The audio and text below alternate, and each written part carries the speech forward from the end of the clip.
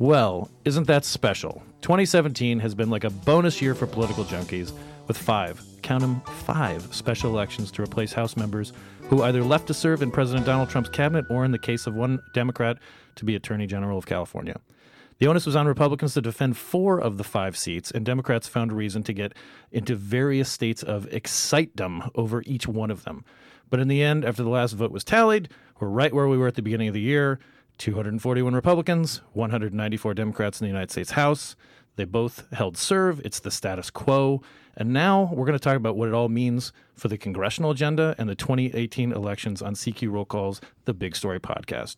Joining me today is Simone Pathé, Roll Call's senior political writer who reported on the ground from the most recent elections in Georgia and South Carolina.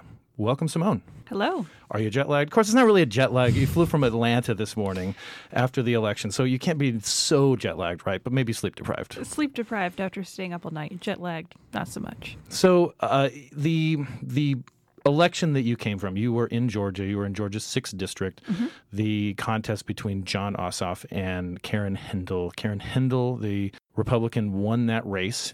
She won by not so much a comfortable margin, but certainly a larger margin than a lot of political handicappers were thinking. What was it like being there on the ground? You went to the Jon Ossoff's, what he hoped would be his election night victory party, for which a lot of Democrats had been very excited about his chances of winning in this seat. Donald Trump barely won it. It's the seat of Tom Price, who's now the HHS secretary in the Trump cabinet.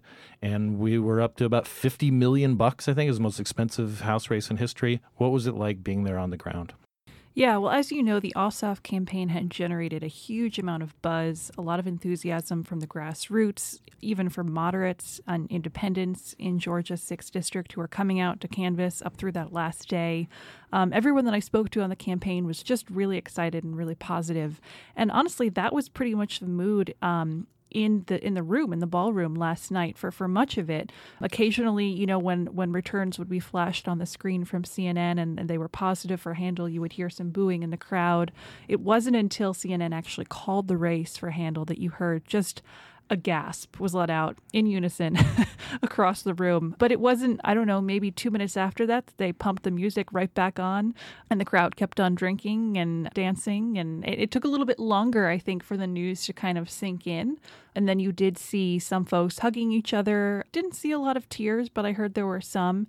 And folks really did linger for a long time. There was a reluctance to let this moment go, to say goodbye to what had been a really energetic chapter for a lot of people who were looking for some sort of victory after Donald Trump's win last fall. As you said, a lot of the people were paying attention to this race. I mean, at one point, some of the local Georgia television stations ran out of ad space. They had to add programming for more ads, for political ads. So Georgia 6 is often described as Atlanta or Atlanta suburbs. But what exactly does that mean? I mean, it's a fairly decentralized place. It's a fairly wealthy, well-off place. What was it like being on the ground there before Election Day or during Election Day? Did it seem like you were in the middle of an election? Was it like sort of this impassioned thing, or was it just another kind of leafy suburb? There were signs everywhere. Also signs, particularly just because they have more people to really blanket these neighborhoods, but a lot of Karen Handel signs yesterday as well. I saw a truck driving in front of me in the rain yesterday that had a big banner. It said, "Hold Donald Trump accountable." It was paid for by the Ossoff campaign, reminding folks that yesterday was Election Day. Everyone I knew was aware that Election Day was coming simply because the ads had been running nonstop. Remember, this was the second go-around after the primary in April, so everyone was just ready for it to be over. But you were also in South Carolina. There was an election in South Carolina last night, too, to replace Mick Mulvaney, who's now the Office of Management and Budget Director in the Trump cabinet. What was that? It was a little bit different atmosphere there, right? Huge contrast. This was kind of the sleeper race, and indeed the results last night really bore that out. You know, it was a closer margin than even Georgia, which is not something that any of us expected. I was going around with Archie Purnell, who is the Democrat in the race, and he had Congressman Tim Ryan of Ohio down stumping with him. I was the only reporter there. There wasn't even local press.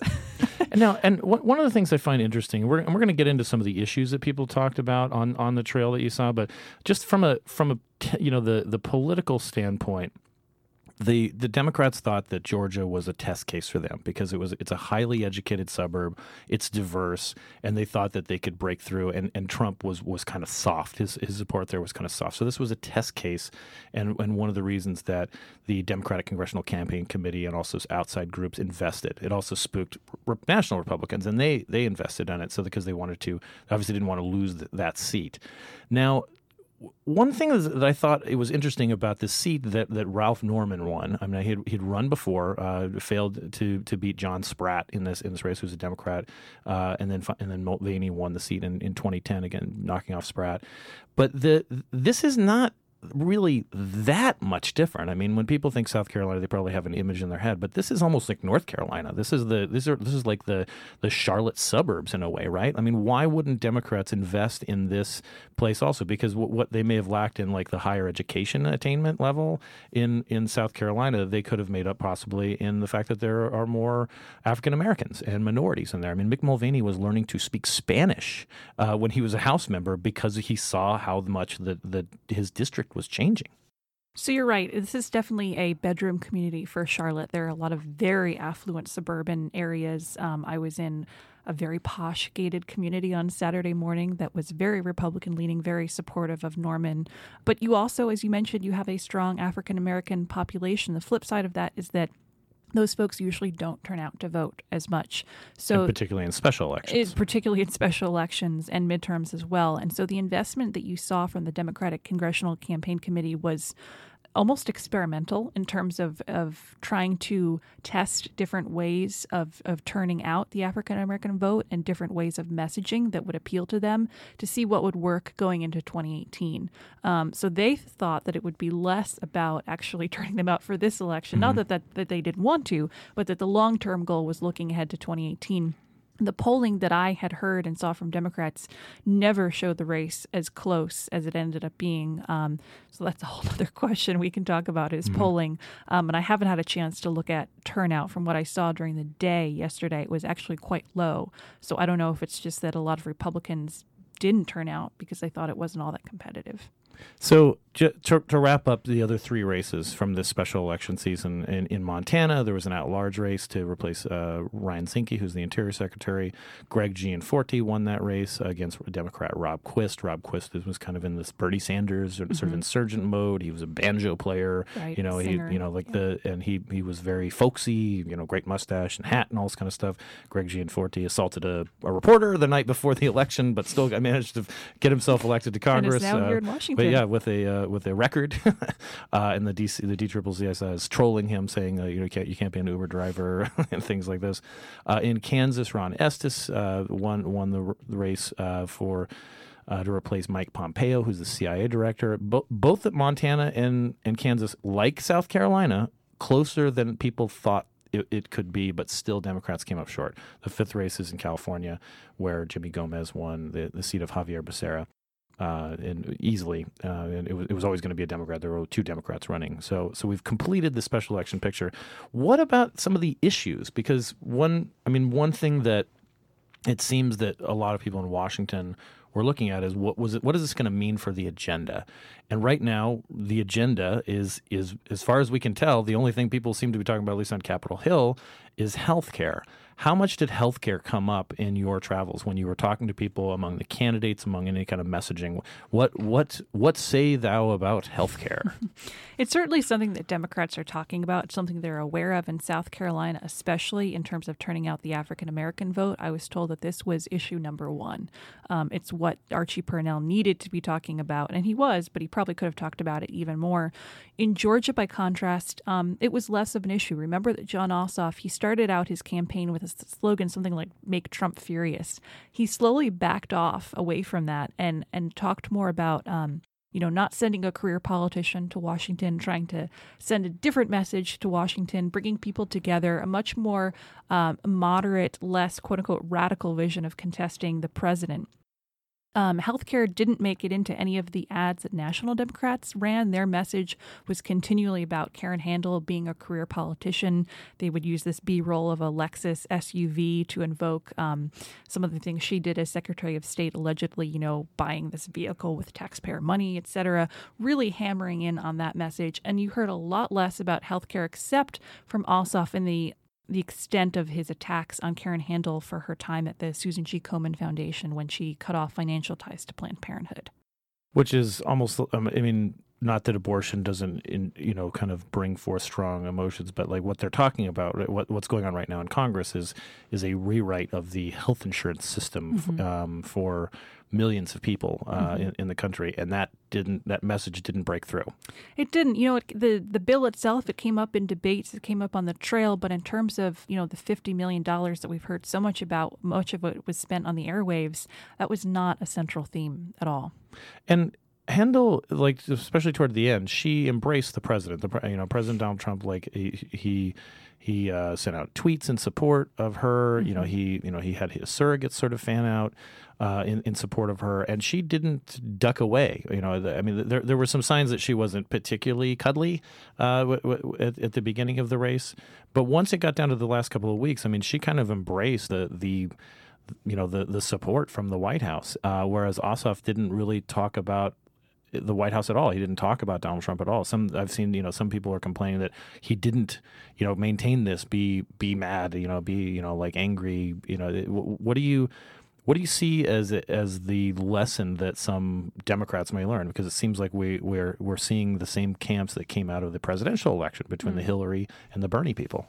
Right. And Parnell in South Carolina, who, as we said, actually did a little bit better marginally, he did talk a lot more about Trump, and he accused... In his tax attorney way, or his accountant way of looking side-eye at Donald Trump, In one of his emails, he even called his opponent a clone, a Donald Trump clone. That is kind of rhetoric that you would not necessarily have heard from Jon Ossoff on the trail.